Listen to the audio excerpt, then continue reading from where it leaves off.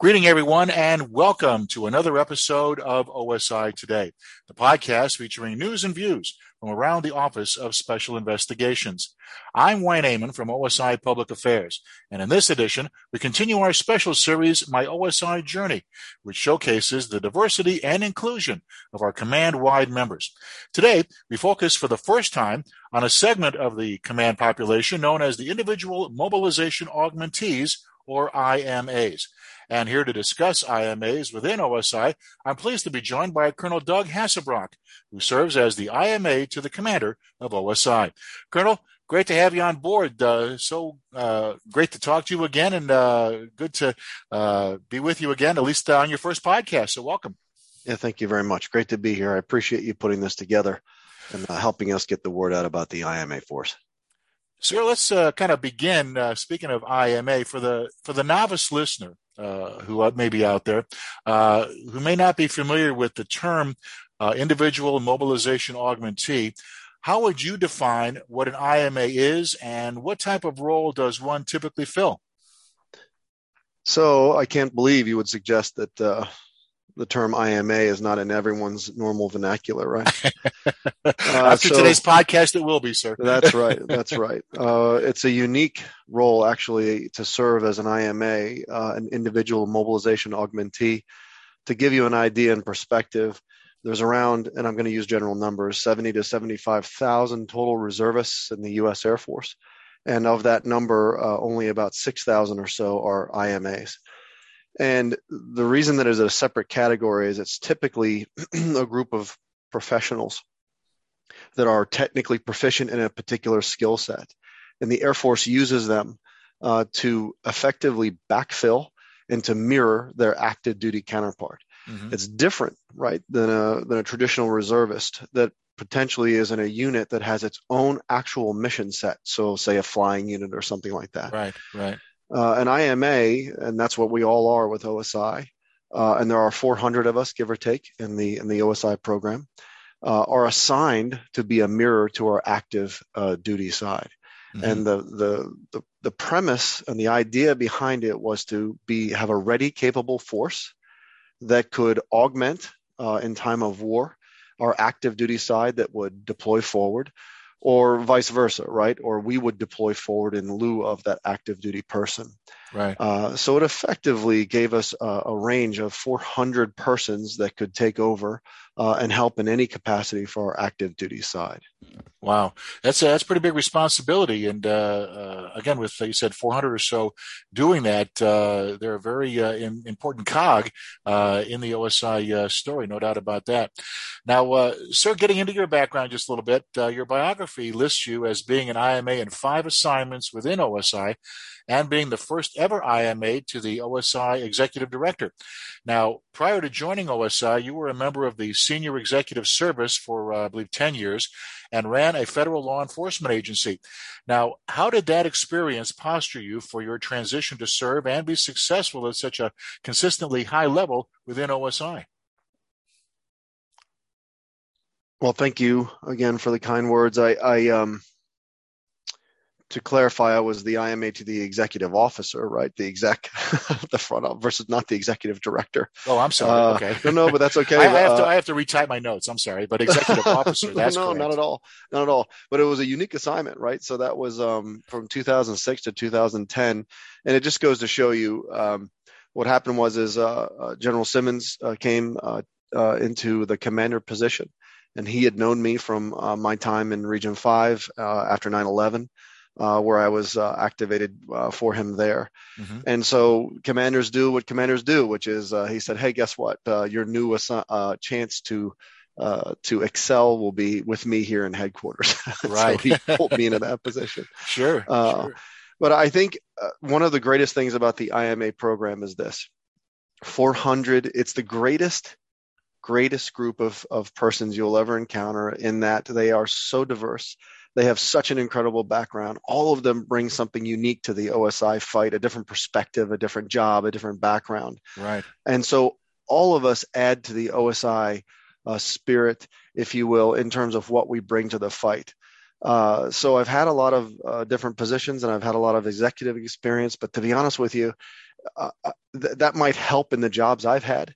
But there are others out there that are crime scene technicians and teachers and lawyers and Yeah, engineers that offer such incredible backgrounds to the IMA program, and they make it, all of them add to our capability in making it better. So think about this.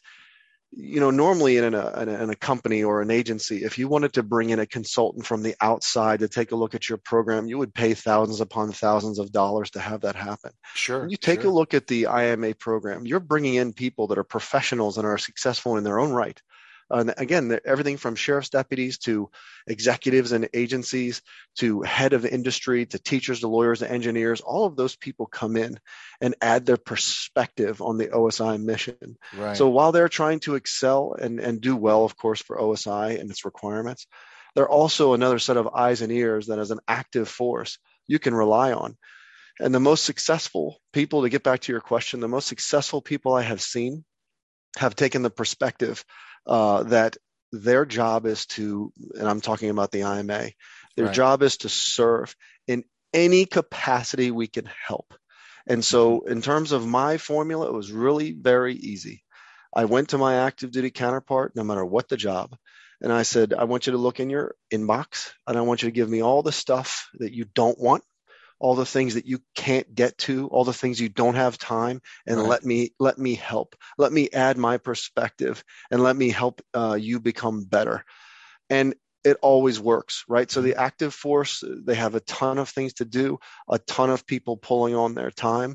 But if they have someone that's actively there to make them better, that's the formula that works. And in exchange, the active duty side has the responsibility to take care of that IMA, so that their career and their paper and their feedback and their performance reports all reflect that great effort.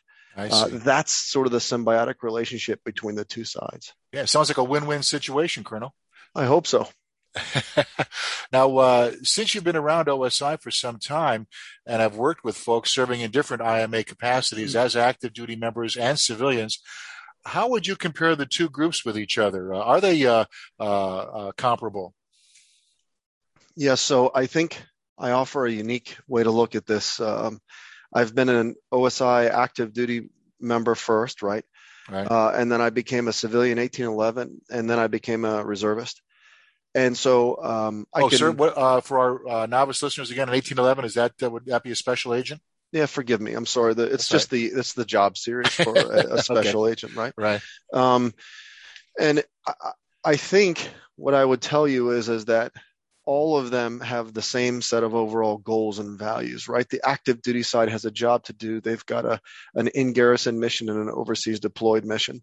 The IMAs have an in garrison expertise they're expected to know, and then a deployable readiness responsibility. Mm-hmm. And the civilians are the exact same. Normally, they're more experts in what they do, but there's a tremendous civilian agent population now. Like I think over 400, I think is the number. That Wow. number, to be honest with you, in my time, and I've been in now for 28 years, has doubled, if I'm not mistaken, in terms of that number alone. Wow. And that number continues to go up, right, as Mm-hmm. OSI grows. Sure. But I think in terms of comparing the groups, it's simply this: the the the near term or the near target you have changes a bit when you're an active duty person. It's the next deadline in your investigation, or it's the Sure. next deployment. For civilians, it's the same sort of problem set. And the civilians, I think, have to balance, hey, am I going to volunteer to deploy or not? They've got that aspect, but there's so many different jobs and things they can go into. The Right. IMA, it's a lot like, hey, I've got to balance what I'm doing for my active duty side, and then of course balance what they're doing in their civilian life. And Yeah. that certainly is you and I have sort of chatted about that. That's probably the biggest challenge in terms of comparison. Right. Right. Now, that segues perfectly, Colonel, into my next question. Recognizing that being an IMA at any level is difficult, how do you manage it while still managing a civilian career? In other words, how do you strike that key word again, balance, and still serve in the military with pride? Yeah, I think this is the hardest part, right? Because in order for you to be great at any one of these jobs, one side has to suffer. There Mm, is no such thing as being fantastic in your civilian job without having your OSI time or OSI side suffer a bit, and vice versa.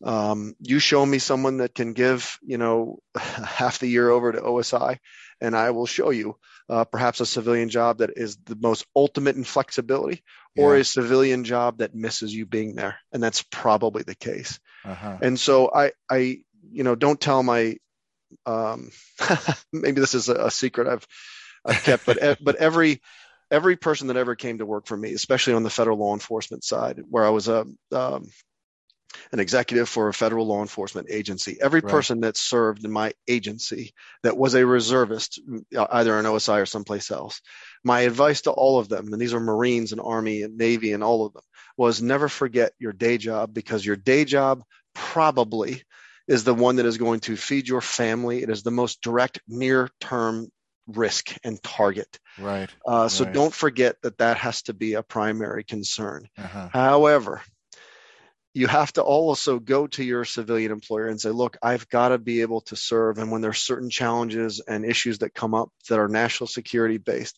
and what I'm doing for my military career, I need your help and flexibility. And I think if you're open and honest with your civilian employer, they will work with you. That's not always the case, right? If you're a civilian and you're a salesperson and you're working on a team and there's 3 or 4 of you on a team, or maybe you're only one deep, it is awfully hard for your employer to figure out why they have to lose you for half the year. So it is incredibly, incredibly hard. I always try to set up my OSI side. I always set up a balance by simply saying, look, this is my civilian job. These are the hours I normally work. Here's what I think I can do for you. Does that help? Will it work with you? So for example, if you have a job that's you're working Monday through Friday, 60, 70 hours a week, well, then ask your OSI counterpart, look, can I do work for you on the weekends? Can I do work for you at night? How can I help you? And can I do work for you and now, my God, with COVID, if nothing else, it's shown us what we can do in terms of work from home. What can I do with my computer? How can I help your life better? There's no OSI debt commander out there, for example, that doesn't need help in taking a look at written products and what we do for reporting, that kind of thing. There's not a manager out there that doesn't need help in performance reports. There's not a manager out there that doesn't need help in metrics and that kind of thing. There's always a way you can help. And so the balance striking, I think, is understanding or getting both sides to understand how you're going to be pulled in the 2 separate directions. Well, Colonel, I guess then would I be fair in this assessment by saying that, is it fair to say that striking that balance has been the most significant challenge that you faced as an IMA and OSI because of that time factor? It all boils down to time, and there's only so many hours in a day. Yeah, I think that is exactly right. And I've had more than one IMA come to me in their career with that pained look on their face. And I've seen it 100 times where they go, hey, I just got asked to do X, right? Some assignment, some TDY, something that's come up. And it's not the pain in saying yes. It's the pain when the IMA has to say no. Look, I can't do it because whatever the reason is. So I think that's telling, because I just cannot emphasize how dedicated the IMA force is to their mission and to OSI's mission in the United States Air Force. And so when they can't help, you got to understand that is painful. And so I think in making sure the active duty side has the proper expectation of what these folks can do, I think is also important. Imagine this, and I would ask you this if you're an active duty member or a senior civilian. I want you to ask yourself, could you do your job, the job you do for OSI every single day, the number of hours it takes, and do another one? Could you do it twice? Because that's what you're asking when you're talking to an IMA. And be honest about it too. Yeah, that's right. So I think that's it. It's setting expectations and then delivering. The other thing I'll say, I kind of forgot to say this part too, because I think this is, again, a key to success on the IMA side. One of the goals I always strive for is on the administrative side of the IMA. You need to be as invisible as possible, meaning that you take care of what you need to get done. And that means all of your training and LMS and all of the other readiness issues, you take care of that, because you need to be 100% help and support and hopefully 0% pain in the neck, right? There you go. That's not very balanced, is it? But the point is that that's part of your job in the readiness side. Right, right.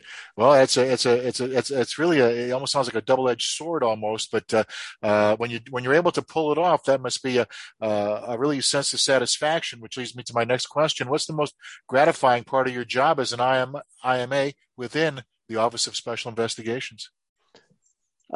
I think the most gratifying part, and I would say across the board, every IMA probably has the same thought, and that is being able to help, being relevant. In other words, I want to have a set of skills that makes your life as an make your life as an active duty or civilian OSI agent better. So when I was active duty, I remember I was kind of raised by the old reservists that used to come into our debt. These were old detectives, and they were they always shot expert. They were like these old Clint Eastwood types that came in and knew everything. Right? You couldn't get into a case that they hadn't seen before. Yeah. And so to be that person for my active duty counterpart, to help them to make their job better, to be able to say, like, for example, my past job as an executive with an agency, I could say, hey, guess what? You're working a case that I'm working, or you have a case or a concern, say that PJ is working, but I can also offer my agents to help you on the case. And again, sir, PJ is special projects. Again, just forgive me. So like when we have certain specialists like special projects or fraud that are working a particular case, one of the most satisfying things is what can I bring to the fight? And not just me. Like, what can I bring for my agency to the fight? And that goes with any of the IMAs. They want to bring help to that fight. And that's the most gratifying thing we can do for you. Very, very good. Now, sir, I've asked previous interview guests on this program why they consider diversity and inclusion to be kind of a foundational element to the success of OSI. Now, you've earlier noted many times how valuable the IMA force is because it offers the, quote, ultimate in diversity, unquote. Now, could you explain a little bit more on that for us? Yeah, you can tell, I hope, that I'm very, very proud of the IMA force and the diversity it brings. And first of all, I'm not touching upon the surface diversity, right? Gender, background, that kind of thing. Certainly we have that. We're all walks, right, in the IMA force. But it's also the ultimate in diversity of thought, diversity of background, diversity of professional pedigree. There's everybody from lawyers to engineers to doctors. You just cannot imagine the number of folks and their background. And so when I say the ultimate in diversity, I'm saying that you can't believe the diverse nature of what we can do as an IMA force. And it's everything from pilots, literally, to again, engineers, to crime scene specialists, to folks that do specialization in particular crimes or federal crimes, or understanding business, understanding the sales cycle, like understanding so many different things. And so when I say the ultimate in diversity, and again, this is where I think of your IMA in some ways as a consultant. Think about them as a way to look at your problem through a different set of eyes, a diverse lens, if you will, to tackle different problems. And I think that is exactly what they can do for you if you use them properly. Right. Now, Colonel, in the past, it's been said in jest that IMA stands for I am alone, while in reality, the IMA force is a prime example of the total force integration concept. Now, that being said, is there any merit at all to the idea of being alone as an IMA? All right, so this is kind of it may feel like it, right? In fairness, so I think OSI, just so you know, too, this is an interesting little factoid. There's only two centralized, centrally managed reserve programs within the Air Force and the IMA side, and that is us and the judge advocates, the JAG. I see. Okay. And let me tell you what that means. Effectively, it means that we manage our own program to include what we do for our DT side, right, which is effectively our force development teams, where we look for and try to mimic a normal career path as if you were active duty. And that includes schools, training opportunities, assignments. So that process works as if you were active duty. So it is a centralized program. But you're also, as an IMA, by definition, you are an army of one, if you will, Uh-huh. because you are the mirror of your active side. Right. So where there is some merit to that, I'll hearken back to what I mentioned before.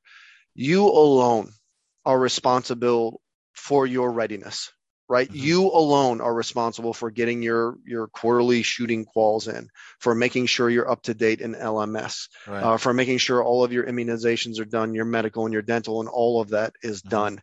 That can be very lonely. It can Right. be very frustrating.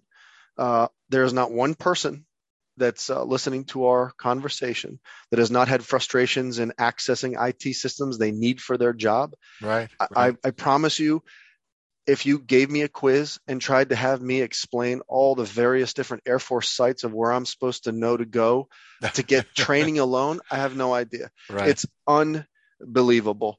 And Sure. it's a lot to ask. It really Yeah. is. It's a Yeah. lot to ask, and it's ever changing. And when you couple that with cybersecurity requirements of today, Uh-huh. and trying to get systems to work, or if, say, someone lives 100 miles away from a base, just getting things done, it is very, very difficult. Oh, So yeah. there Yeah. is merit to the I am alone side, because it can be a very lonely prospect trying to Right. take care of all these things on your own. Now, that said, there is not one of us in that 400-person team that hasn't gone through the same frustrations. So I promise you're not the first person to have the problem you're having. Right. So if I can suggest anything to the IMA force, reach out for help from your IMA supervisors in your chain and your active duty chain. And if they can't get you the answers they want, then you upchannel it to us and to me, and we'll get you headed in the right direction. Very good advice, no doubt about that. Sir, what direction do you envision OSI going into the future from your IMA perspective? Well, I don't have a crystal ball, but in the discussions I have with the commander and previous commanders, you can see the numbers, right? The OSI as a command is rising in its relevancy and its importance. There's not an event that happens every single day that doesn't involve something that OSI is touching. A lot of that has to do with our senior leadership has been very, very inclusive of the OSI agent capability. And Mm-hmm. because of that, we're very, very popular. So Right. as goes our active force, so goes the IMA side. So Yeah. my thought in terms of going forward is you're probably going to see growth in the IMA side to mirror what we're doing on the active side. Don't know that for certain. It'll depends on what happens in certain budget cuts from the Right. reserve Right. side. Right. But it would not surprise me a bit if we don't see some continued growth in the IMA force. Right. Okay. I guess as in a lot of things, Colonel, time will tell on that as well. Now, let's kind of go back a little bit. If you could do it all over again, is there anything that you would change about your OSI career? I know hindsight's 2020 sometimes, and you don't have that crystal ball. But have you ever thought about that? And would you change anything on your road through OSI? No, I don't think so, because I couldn't have scripted it. It's a lot like the path that a lot of our IMAs had. You're active duty for a while, and for whatever your story is, whatever your reason is, you decide you're going to go a different path. For me, I was going to go out and go completely civilian. Yeah. I lasted for not even a full year before I wanted to just be back, and that's why I came back into PJ as a civilian agent. Right. Right. But I never left the reserves, and I'm so very, very glad I did not. And Okay. so from that perspective, I would never leave that uniform behind. Uh-huh. I'm on year 28, so eventually they're going to push me out the door here. Yeah. And I'll be happy to have served. And I'll tell you, every single IMA I know has that same dedicated feeling towards the Air Force and their military career. So Yeah. to be honest with you, I really don't have any regrets, and I don't know that I would make any changes. I'm just happy to serve, and I hope that I'm continuing to be relevant to the OSI mission. Very, very good. Now let's change to another hat, sir, if we can, quickly to a recruiting hat. What advice would you give to OSI active duty members who might be contemplating leaving active duty but still would like to continue to serve the command as an IMA? What would you tell them? So I'll tell you this. This is tricky because When I left active duty, I was a captain. Mm-hmm. And frankly, with the IMA side, in terms of what we recruit, right, whether it's enlisted or officer, doesn't much matter. It Right. depends on, at the time, what we need. So your first step is to talk to the career field manager for enlisted and or officer, and then have them put you in touch with the IMA, CFM, if that's different. On the officer side, it's different than the enlisted side. Right. But to be honest with you, I even see some improvements happening there under the changes with force development. I think it'll all be sort of centralized. Mm-hmm. Find out what the IMA side is currently recruiting for. In other words, are they looking for master sergeants, tech sergeants? Are they looking for computer crimes or languages, Okay. that kind of thing? Yeah. See what they're looking for. That can help inform your decision, right? If you're contemplating the idea. Further, then understand that when you leave active duty, you have to go and basically reapply through a recruiter to come back into the reserve side, and that involves a lot of the same kind of paperwork all of us went through in your MEPS process, right? And I believe it's a separate physical. It's all these different things that you have to go through to go back in, believe it or not, even though you're currently serving. Wow. So some of it will feel a bit redundant. And you basically then have to reapply to come back into OSI, and then they pick you up. I will tell you a story. When I came out of active duty, I think I'm remembering this properly. I think the colonel who was the RA at the time was a Colonel Bearden, I think. Now, the RA, again, is the resource advisor? Is the reserve advisor, right? Advisor, the position that currently Colonel Peterson is in, Adrian Peterson. Right. So I think the conversation went something like this. Sir, I'm thinking about getting out of active duty. What would you say my chances are in terms of coming into the IMA program? And the response was, Doug, I believe you have a snowball's chance in hell. So, it's a fact. Well, that was pretty direct. Well, listen, I appreciate the matter of fact, but here I am. So in other words, I said, well, thank you, sir. And I still put together a package, and I still applied, and I still got picked up. So don't give up. Put the package together, work with you have to go through a recruiter and make that happen. And then your name will sort of come to the top in terms of a decision. Now, let me tell you this. You have a much better chance at getting in if you're in a rank that we're recruiting for. So if you're a captain and we're looking for captains, great. If you're a major, we're looking for majors, great. But that changes all the time. That's the nature of the reserve force, isn't it? Yeah. We're supposed to be that relief valve or the spigot, if you will, that when the Air Force needs help, we can respond. Sure. So that changes the complexion of what we're looking for could change year to year. So just stay in tune with that, and that can help you inform your decision. Very, very good advice. No doubt about that. Colonel, before we wrap things up today, is there anything else that you'd like to add? I think I want everybody to hopefully, if I can leave you with a couple of thoughts, and know that the IMA force is just about the greatest asset OSI could have in terms of a ready force that offers skills that would be the envy of any agency or company, and they want to help. Sometimes the trick is finding times, because everybody's life ebbs and flows in terms of what they do. So be patient, right? There might be some times when they can't answer that call. Right. But don't let that stop you if you're an active duty person for asking for the help, because you just never know in terms of what's happening in the IMA life that they can help you when needed. And then I think conversely, if you're an active duty member, put yourself in their shoes just a bit. Think about how hard you work and the number of hours you work, and then try to do that twice. And think about trying to sort of create an entire second career. Right. And I would say again to the active duty side, if you value what your IMA is providing you, and they are giving you that selfless service and that dedication that you like, then repay that, and repay that by giving them good evaluations and help them build a good, successful career. Right. And again, for your IMAs, I've said it before at the top of this discussion, you want to be as invisible as possible when it comes to the administrative tail in taking care of an IMA. And you can do most of this on your own if you put your mind to it. It's hard, very, very hard, but you can do it. And you want your existence to be that of complete service to that active duty component. If you can dedicate yourself to that thought, you'll go very, very far in the program. Okay. Colonel, it sounds like the IMA program is the quintessential dual-hatted person, if you will. Is that a pretty fair statement? That is for sure. Maybe more than dual, maybe 3 or 4 hats. Very good. Our guest has been Colonel Doug Hassebrock, Individual Mobilization Augmentee to the Commander of OSI. Sir, thanks again for taking the time to be with us. Really appreciate it. Thank you very much, sir. I appreciate the opportunity. And thanks to all of you listening for tuning in. For OSI Today, I'm Wayne Amon saying so long for now.